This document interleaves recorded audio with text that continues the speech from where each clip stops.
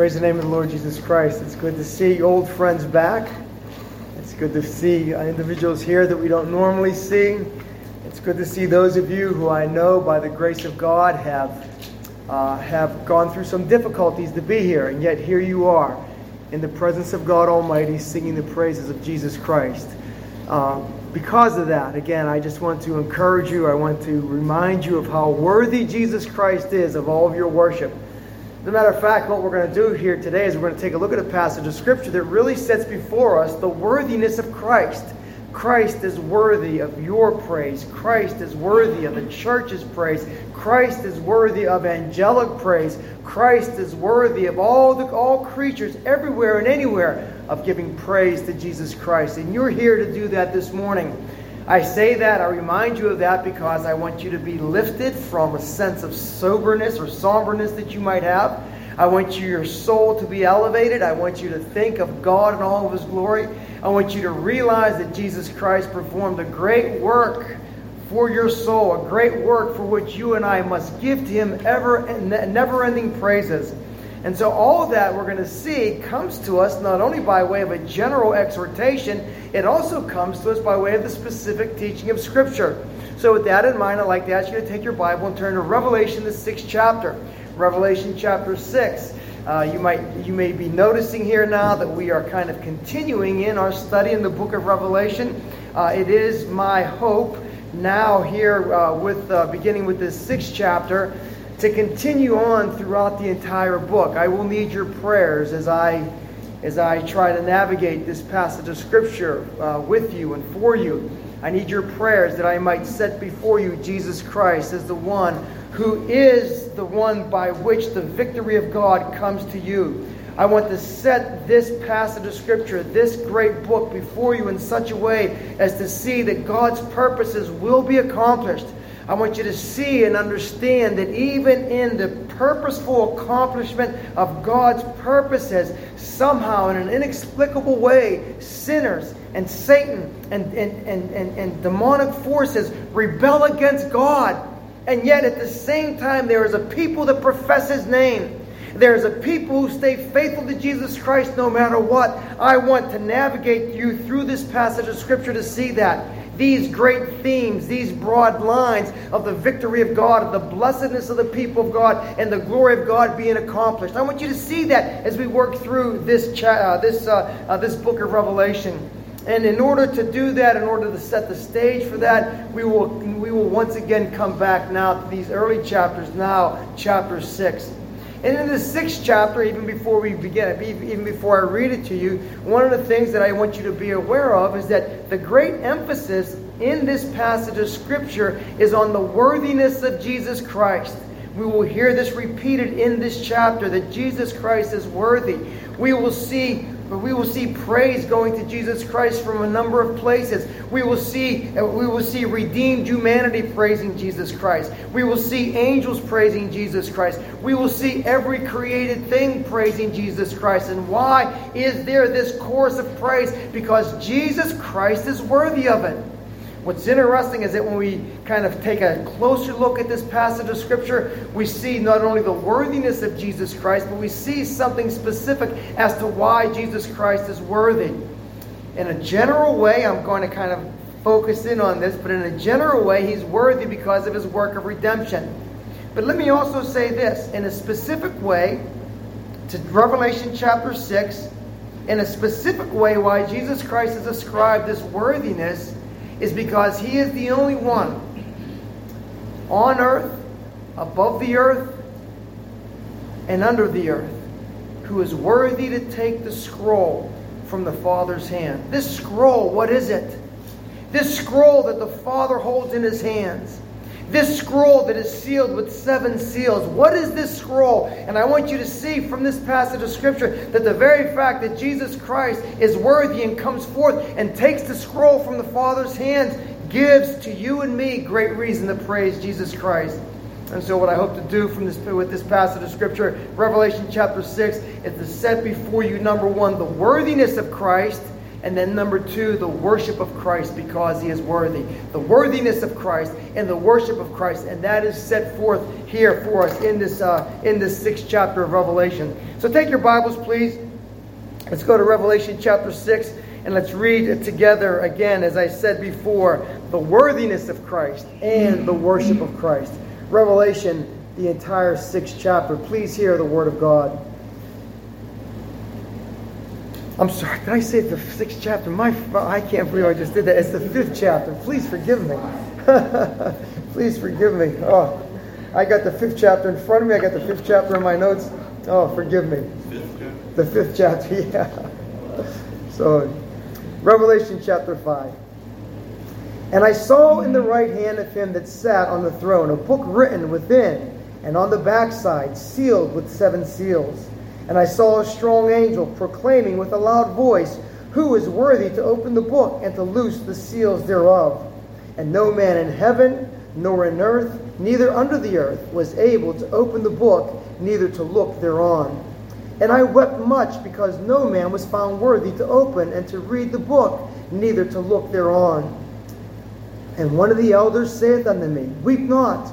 Behold, the Lion of the tribe of Judah, the root of David, hath prevailed to open the book and to loose the 7 seals thereof. And I beheld, and lo, in the midst of the throne and of the 4 beasts, and in the midst of the elders stood a lamb, as it had been slain, having 7 horns and 7 eyes, which are the 7 spirits of God, sent forth into all the earth. And he came, and he took the book out of the right hand of him that sat upon the throne. And when he had taken the book, the 4 beasts and the 24 elders fell down before the Lamb, having every one of them harps and golden vials full of odors, which are the prayers of the saints. And they sung a new song, saying, Thou art worthy to take the book and to open the seals thereof, for thou wast slain and hast redeemed us to God by thy blood out of every kindred and tongue and people and nation, and hast made us unto our God kings and priests, and we shall reign on the earth. And I beheld, and I heard the voice of many angels round about the throne, and the beast and the elders, and the number of them was 10,000 times 10,000, and thousands of thousands, saying with a loud voice, Worthy is the Lamb that was slain to receive to receive power and riches and wisdom and strength and honor and glory and blessing. And every creature which is in heaven and on the earth and under the earth, and such as are in the sea, and all that are in them, heard I saying, Blessing and honor and glory and power unto him that sitteth upon the throne, and unto the Lamb forever and ever. And the 4 beasts said, Amen. And the 24 elders fell down and worshipped him that liveth forever and ever. Well, this passage of Scripture contains much for us, does it not? This passage of Scripture sets before us a glorious scene in heaven. This passage of Scripture is a continuation of what we had already seen last week in Revelation chapter 4, where the one who was the center of all of our focus was he who sat upon the throne. You might remember that we looked at that 4th chapter last week under the twofold heading, the glory of God declared and the worship of God described. And by way of that worship of God described, do you remember what we said, how we kind of gleaned from Scripture what worship involves? Remember we said this point, that worship always involves the church, or you as an individual, ascribing to God what he has revealed about himself. God makes known these great attributes, these great features of his nature. And when you and I worship, the way that we worship is to ascribe back to God what he has revealed about himself. We don't invent ideas about God. We're not looking for novel ways of thinking about God. We are trying to give back to God, again, that which he has revealed concerning himself. There was another aspect of worship that was before us as well, and that was when the 24 elders placed their crowns or cast their crowns at the feet of Jesus. And we said that has implications for our worship as well. Saying this, that when we worship God, we worship him by not only ascribing to him what he has revealed about himself, we worship God by returning to him that which he has given us and worked through us. It's that whole concept of, again, the talents that God has given to us. Again, in that parable, now those of us who have received 1 or 5, however many, we return back to God that which He has given to us, but with our work added to it. Not that our works are worthy, not that our works have merit before God, but it is giving back to God that which He has worked within our hearts and in our lives.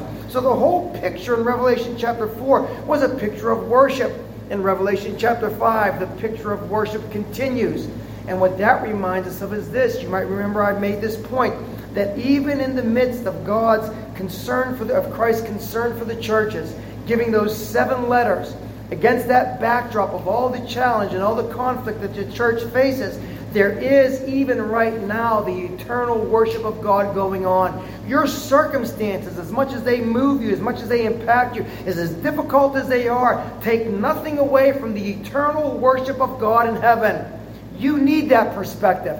I need that perspective. You need to be aware that when everything seems to be going against you, God is still on His throne. And because God is on His throne, He is still being worshipped. And so we're going to see this here again carried through today. Well, in this 5th chapter, it's kind of interesting. You remember the 4th chapter? Everything revolved around the throne.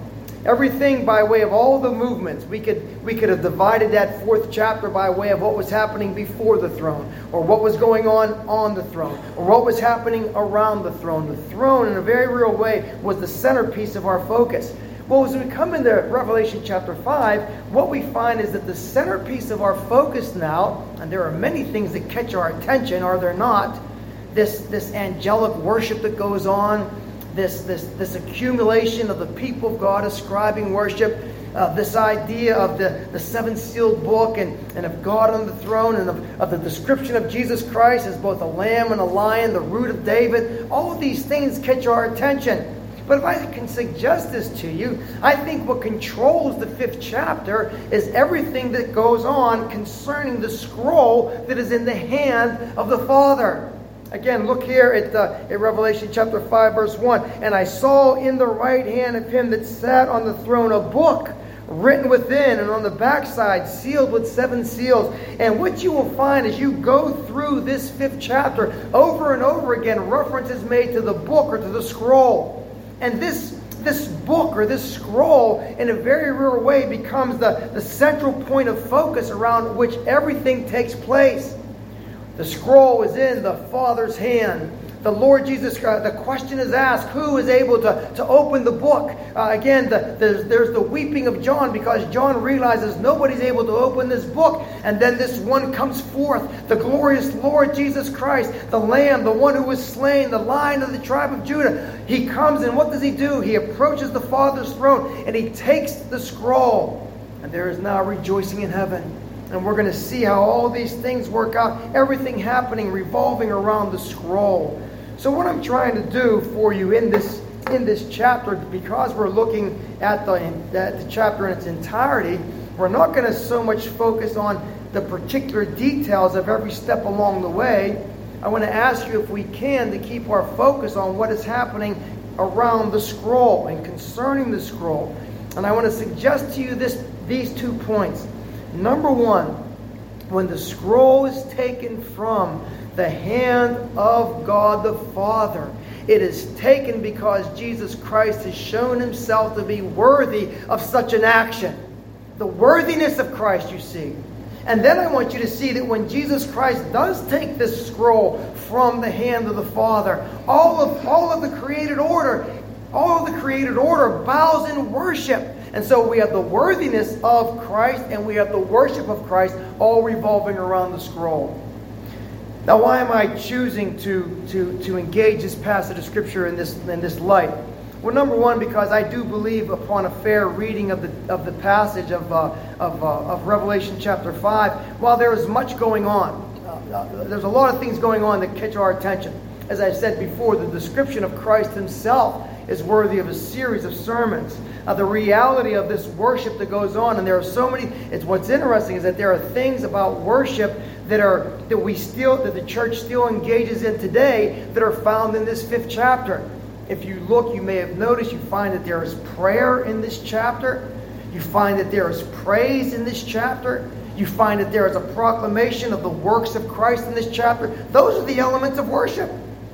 The church, when it gathers to worship, does those things. And we see this here, again, in heaven. There are other things that we can talk about as well. The division of the created order. We have the four beasts. We have the 4 and 20 elders. You remember what we said about that last week? The 4 beasts represented angelic beings. The 4 and 20 elders represented redeemed humanity. Then we have a reference to myriads of angels, thousands and 10,000s and thousands and thousands. That catches our attention, doesn't it? Stop and think of that picture around the throne, myriads and myriads of angels. Can you picture that in your mind?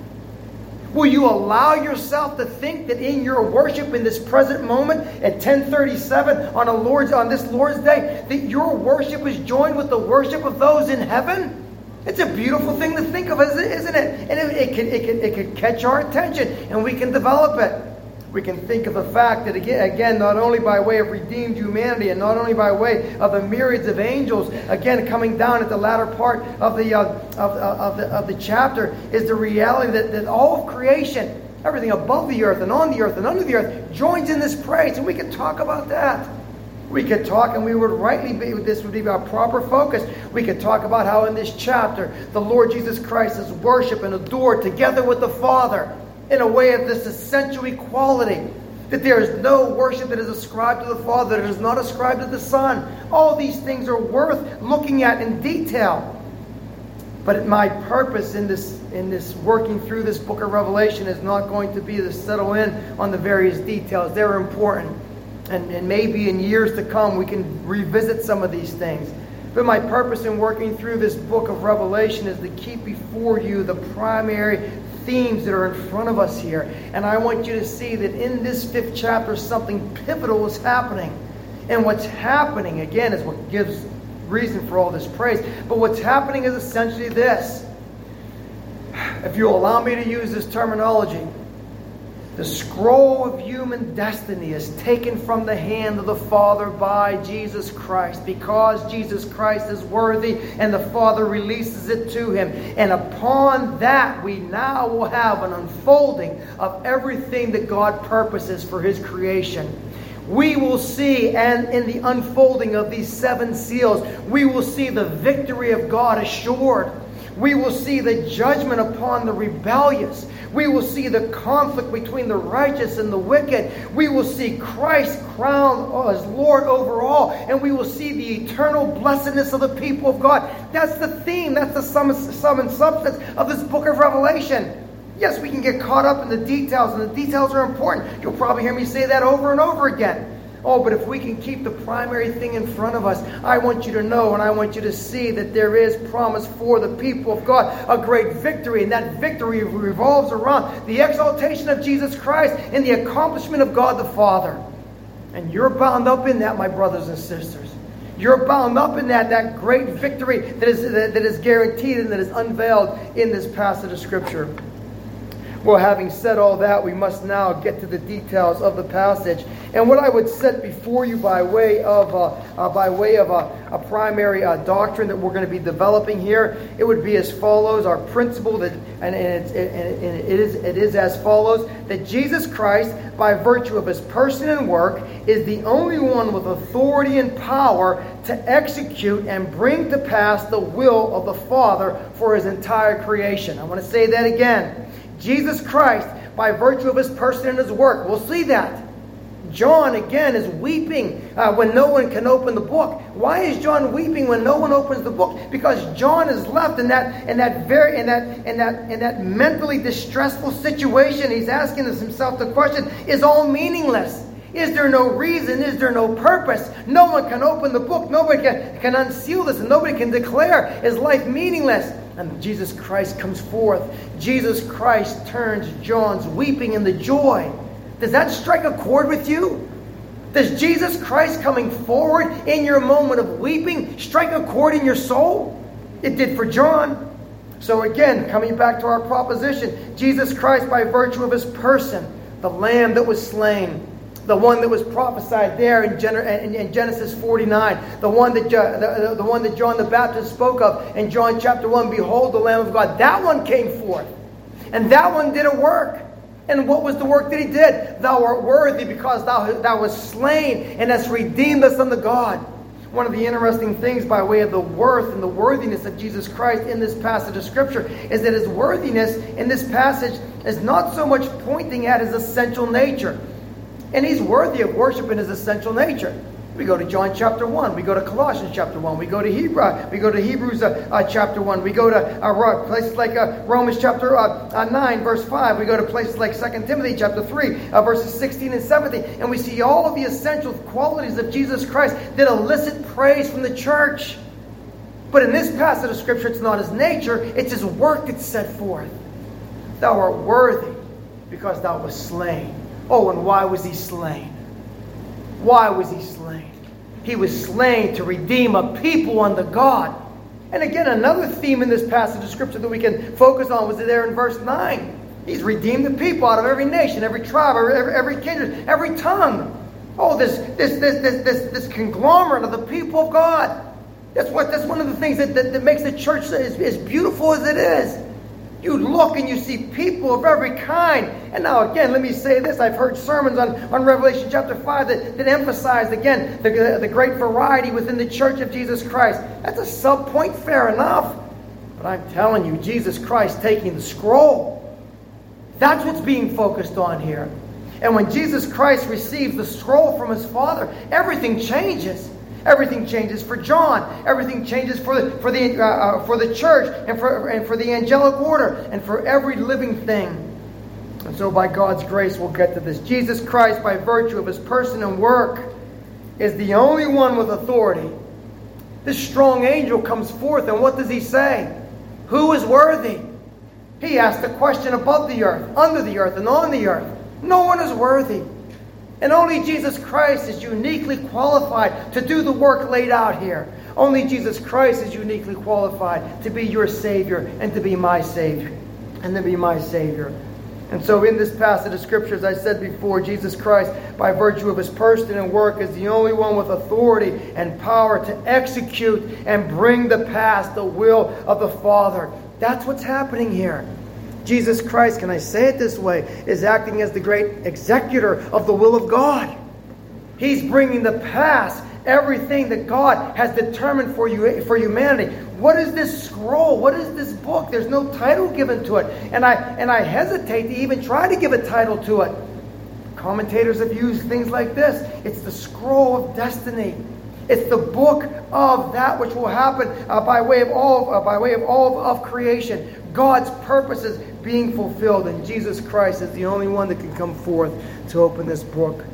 So again, what is the doctrine?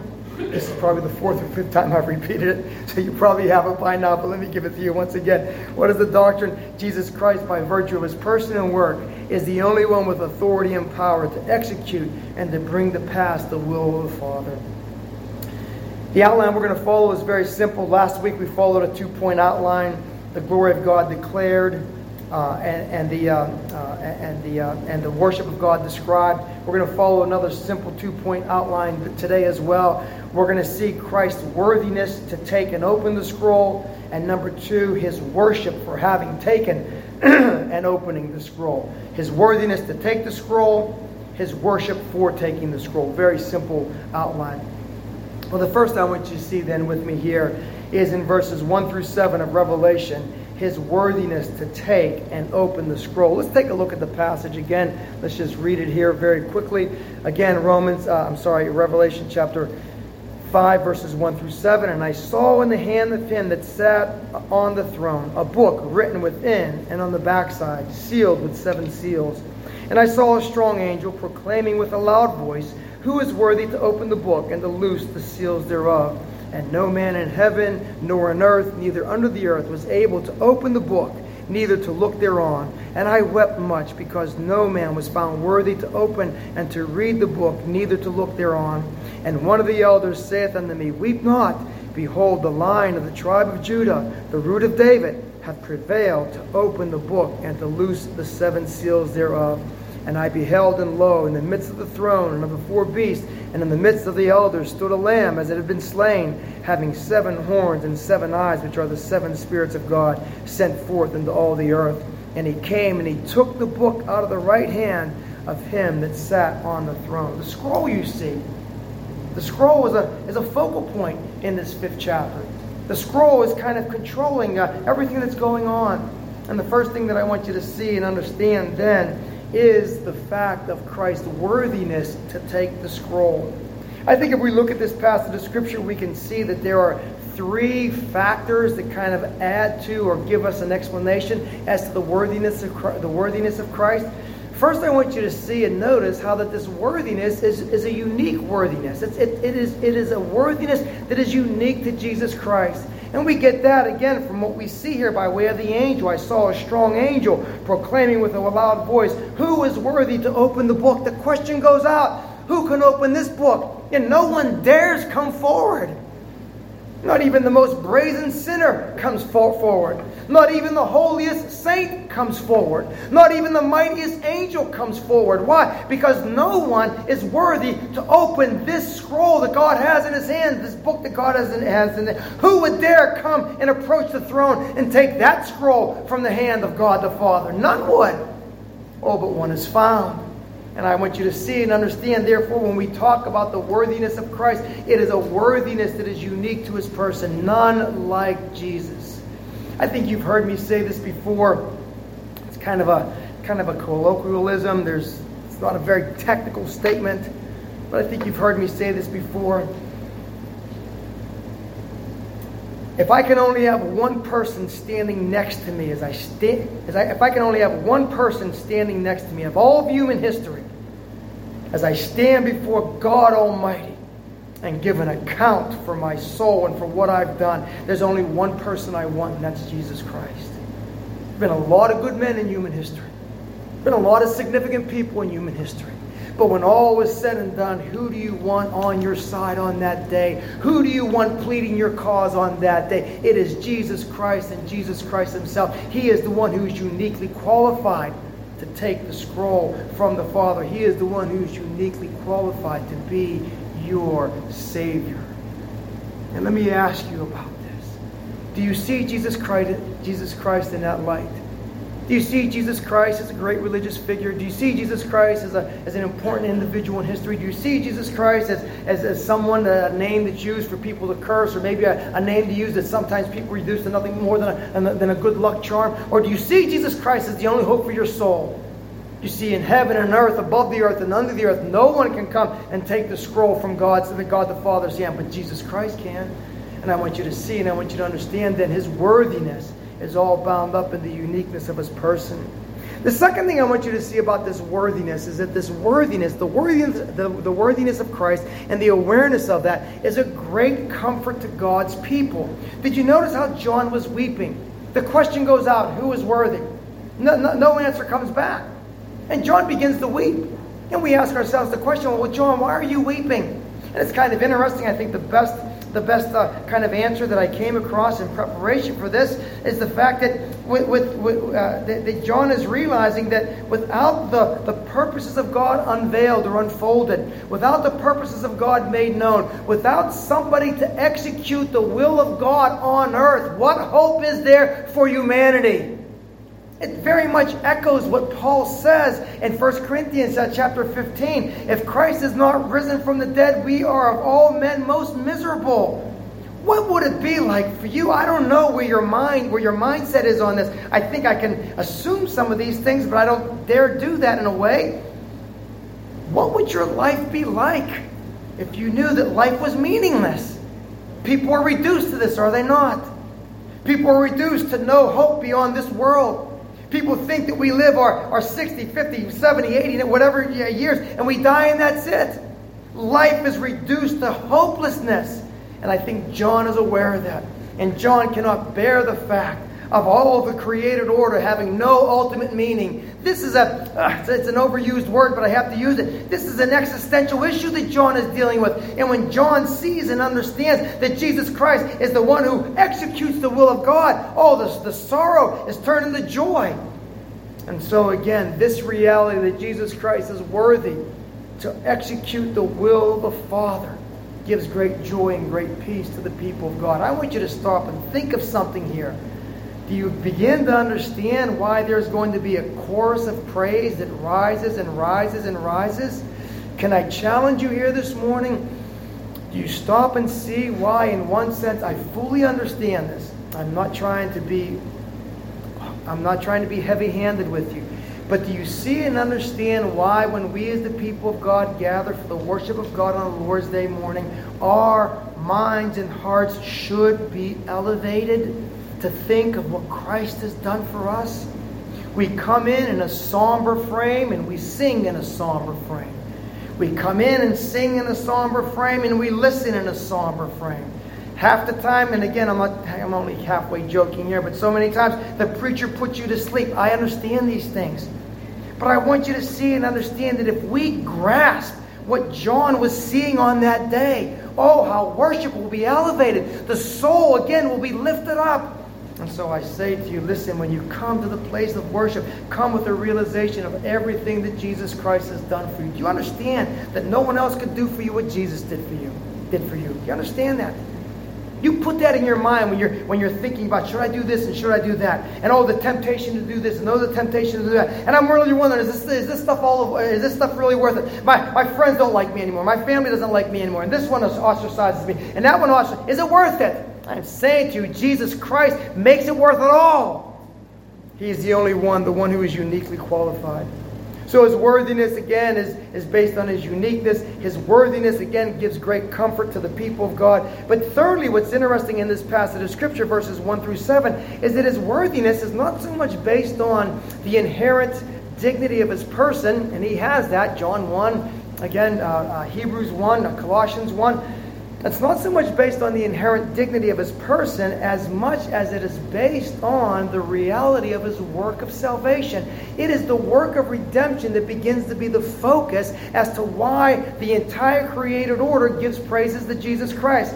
Look again at the passage of Scripture there in Revelation chapter 5, verses 5 through verses 5 and 6. Notice what we have here. And one of the elders saith unto me, Weep not. Behold, the Lion of the tribe of Judah, the Root of David, hath prevailed to open the book and to loose the 7 seals thereof. And I beheld, and lo, in the midst of the throne and of the 4 beasts, and in the midst of the elders stood a lamb, as it had been slain, having 7 horns and 7 eyes, which are the 7 spirits of God, sent forth into all the earth. Now, what's interesting about that is this. The reference here now is twofold.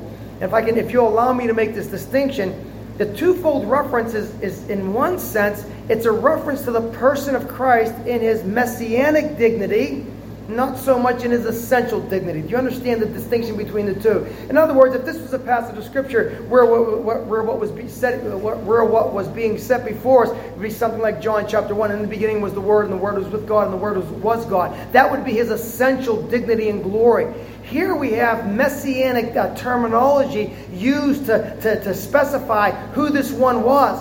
He is, the Lion of the tribe of Judah. It's a messianic prophecy. He is the Root of David. It's a messianic title. He brings about, he accomplishes a work that all is bound up in His saving offices as the Messiah. So the occasion for praise now is bound up in the work of Jesus Christ. And what a work that it is. Did you notice what the angel said to John there in verse 5? And one of the elders said to John, and one of the elders saith unto me, Weep not, behold, the Lion of the tribe of Judah. And I want you to hear this. Hath prevailed to open the book. He prevailed. This is beautiful. Beautiful for a number of reasons. Number one, it speaks of the fact that Jesus Christ, in working out redemption, won a great victory. Jesus Christ, if I can say it this way, just didn't show up.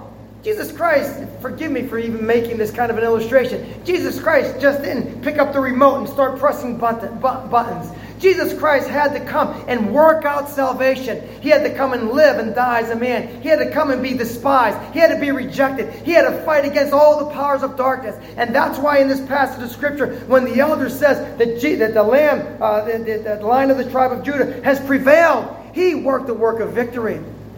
And I want you to know and understand that your salvation was not bought at any cheap price. That your salvation came about by way of a great work of victory, by way of a great prevailing power in Jesus Christ. Again, the greatest battle ever won was won on the cross. The greatest victory ever won was the victory that secured your salvation. And so here is Jesus Christ. And you can understand now why. When the elder says there was one found worthy. And why was he found worthy? Because he did everything that the Father commanded of him. Now again, I want to make another point of distinction here. Kind of like a theological point, but bear with me.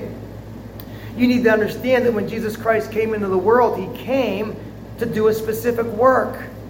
And even though Jesus Christ in Revelation chapter 13, verse 8 is the Lamb slain from the foundation of the earth, there was, and that is established, and nothing could change that, there still was an actual working out of all of the dynamics of salvation. Yes, Jesus Christ literally was sweating blood in the Garden of Gethsemane. Yes, Jesus Christ was literally engaged in mental, intellectual, spiritual conflict with his enemies. Yes, Jesus Christ, again, felt all the pains of the limitations of humanity. And he knew what it was in a spiritual way to have all of my sins and your sins placed upon him. There was a work that was done, but he prevailed. And this prevailing Lamb is now the only one who dares approach the Father's throne and takes that scroll out of his hand. This is amazing, isn't it? Oh, Jesus Christ, the great Savior of his people. He has prevailed. He has prevailed. And because of that, he is uniquely qualified to take the scroll. Now, as I said before, we've already kind of tried to deal with the question as to what the scroll is. Some commentators use phraseology like this. This scroll contains the whole of human history from the divine standpoint. It presents to us the irrevocable will of God, that which will and must come to pass. And why will it come to pass? Number one, because it's the will of God, but number two, because of its great executor, Jesus Christ himself. And so Jesus Christ comes, and he comes to the Father, and he takes the scroll. What a picture that is. Will you allow your mind to think on that for a moment? There is God in all of his exalted glory. And there are the 4 beasts and the 24 elders around the throne. And there is John seeing everything. And there is John hearing the voice of the angel, who is worthy. No one comes forth. And there is John weeping. And the weeping there is a sore and deep weeping. Is everything meaningless? Is there no hope? Is all lost? And the 4 and 20, and one of the 4 and 20 elders says, "Behold, weep not, the Lion of the tribe of Judah." This thought just occurs to me. Isn't it interesting that the 4 and 20 elders represent redeemed humanity? If we can say it this way, represent the people of God throughout all history. And do you notice how that the people of God, by way of their understanding and knowledge of what God is able to do and what God has revealed, they speak comfort they speak comfort to their brothers and sisters? Oh, the times you've received comfort out of the Word of God when a brother or sister came to you with a promise of God. And he said to you, and maybe he said to you, whoever you may be, he or she said to you, "Weep not." And maybe this is not exactly the way they said, but "Weep not, the Lion of the tribe of Judah has prevailed." And there you are in your difficulty. And those who know God and those who do his will and know his word say to you, "Weep not, the Lion of the tribe of Judah has prevailed." And so here is again John being comforted. But again, the picture, Jesus Christ now comes forward. Who else could approach the throne? Who else could be so bold to come before the Father? And it is interesting. I don't think we should read too much into this. It is interesting. It's not as though I think the implication is here, but it's not as though the Father is giving the scroll to the Son. That's implied. But the language is more that the Lamb takes the scroll from the... Who does that? There's no one on earth that can approach God and take something from his hand. But Jesus Christ is the uniquely qualified one. Jesus Christ, the one who is your Savior. Jesus Christ, the one who even right now sets himself before you in the preaching of the Word as one who died on your behalf, as one who brings you near to the Father. This one was able. And so again, this is again, we see his worthiness in taking the scroll. He takes the scroll because, again, he is successful in his work. He takes the scroll because he accomplished the Father's will. He takes the scroll because no man can stay his hand.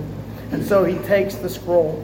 But the second thing I want you to see here by way of using the scroll as a point of perspective is that from verses 8 through 14, now we see not only the worthiness of our Lord Jesus Christ, now we see the worship of our Lord Jesus Christ. And notice what we have here in verses 8 and following. And I want you to pick something up that we kind of noted last week. You might remember last week in Revelation chapter 4 that when the four beasts began to say, "Holy, holy, holy," the 24 elders fell down in worship. And again, if you read Revelation properly, that's what's happening. This happened and that happened as a result. The four beasts that we understand to be representative of angelic beings, they proclaim, "Holy, holy, holy," which is their business. And what do the representatives of redeemed humanity do? They fall down and worship. Now look at verse 8. "And when he had taken the book, the four beasts and the 24 elders fell down before the Lamb." So when Jesus Christ comes forth to do his work, the church, redeemed humanity, all angelic beings, they fall down and worship when Christ acts. Christ is worthy to be praised in all of his actions. And particularly here that we see when he takes this scroll from the Father. "And when he had taken the book, the four beasts and the 24 elders fell down before the Lamb, having every one of them harps and golden vials full of odors, which are the prayers of the saints." Now when we come to this next point here now, the second major point, his worship for taking and opening the scroll. What's interesting is that we're confronted here with a series of threes. We might not see it on first glance, but as we look and read through, we will see a series of threes. Number one, we will see that there are three groups. There is the church, there are the angels, and there are everything that is created. Well, we'll point that out. The second thing I want you to see is that there are three reasons why Christ is praised. He is praised because, number one, he was slain. He is praised, number two, because he redeemed us unto God. And he is praised, number three, because he made us a kingdom of priests, and we shall reign with him in the future. Those three things. The third triad that we see is that we find here the three actions of worship: the offering of prayers, the offering of praise, and a proclamation of the works of Jesus Christ. So we have this triad of threes. But I just bring that out because I want you to see that will factor in a little bit as we work through the passage of Scripture. But the primary point that I want you to see is this: because Jesus Christ is uniquely qualified and worthy to take the scroll, he is now worshipped in heaven and on earth and above the earth as well. So let's take a look at this. Well, the first thing that we see here again when our Lord takes the scroll, what do we have? The four beasts and the 24 elders fell down before the Lamb, having every one of them harps, golden vials full of odors, which are the prayers of the saints. This is a beautiful picture. It reminds us of what our prayers look like in heaven. It reminds us that every time you and I send prayer through the mediation of our Lord Jesus Christ, no other mediator is mentioned here. It's not the mediation of angels mentioned here. It's not the mediation of saints mentioned here. It is through the mediation of Jesus Christ. And yet these angels now, this representative group of both humanity and angels, are now again, in a sense, bringing that before the Father. There's a lot more that could be said there. If you'll allow me, I'm going to move on from that though right now. But we see prayer there. The second thing that we see is the song of the saints. Did you see that in verse 9? So look in verse 8. Every one of them having harps and golden vials full of odors or incense, which are the prayers of the saints. Look at verse 9. And they sung a new song. So we have the prayers of the saints. Now we have the song of the saints. And what are the songs? What is the song of the saints? Look there again in verse 9. Thou art worthy to open the book and to open the seals thereof, for thou wast slain and hast redeemed us to God by thy blood out of every kindred, tongue, people, and nation. Verse 10, and has made us unto our God kings and priests, and we shall reign upon the earth. The three things here now that are mentioned. Our Lord Jesus Christ, he was slain. We've talked about that. That death was a death of whereby he prevailed over all the enemies of God, whereby he prevailed over all of your enemies. Secondly, we see that he redeemed us. I want to say this. I want you to be aware of this. I want you to know how valuable and precious your soul is before God Almighty. Now again, this is, nobody ever gets tired of hearing that. You're so precious, right? And I say this not tongue-in-cheek. I do want you to understand that by virtue of the price that was paid for your soul, you are extremely valuable in the sight of God. I want you to know and understand, by virtue of the work of Jesus Christ on your behalf, a great price was paid for your salvation. Yes, you are. The church is precious in the sight of Jesus Christ.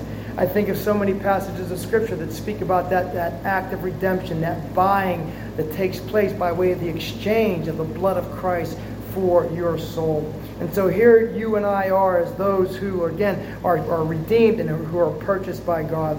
The other thing I want you to see here is the fact that not only does our Lord Jesus Christ redeem us, but also our Lord Jesus Christ makes us a kingdom of priests. A kingdom of priests. He makes us kings and priests.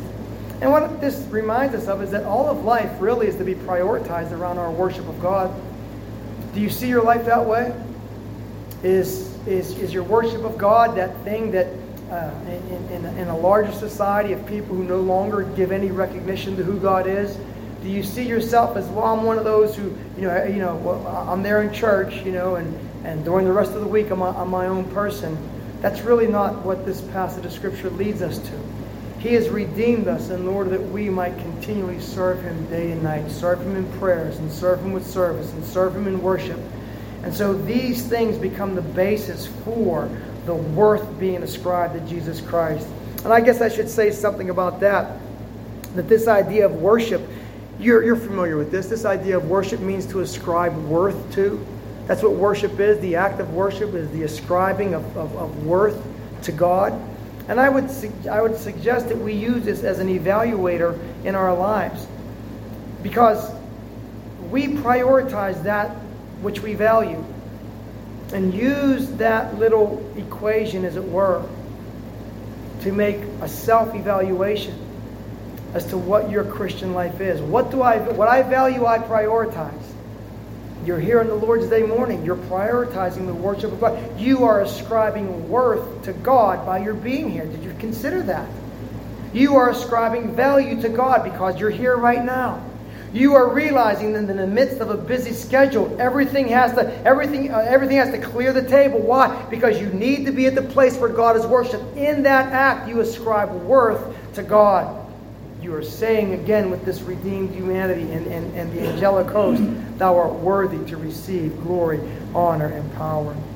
So we see again our Lord Jesus Christ is worshipped for taking the scroll by the representatives of both the angels and the church. But the next thing I want you to see is this. Notice how we go on now down through verse 11.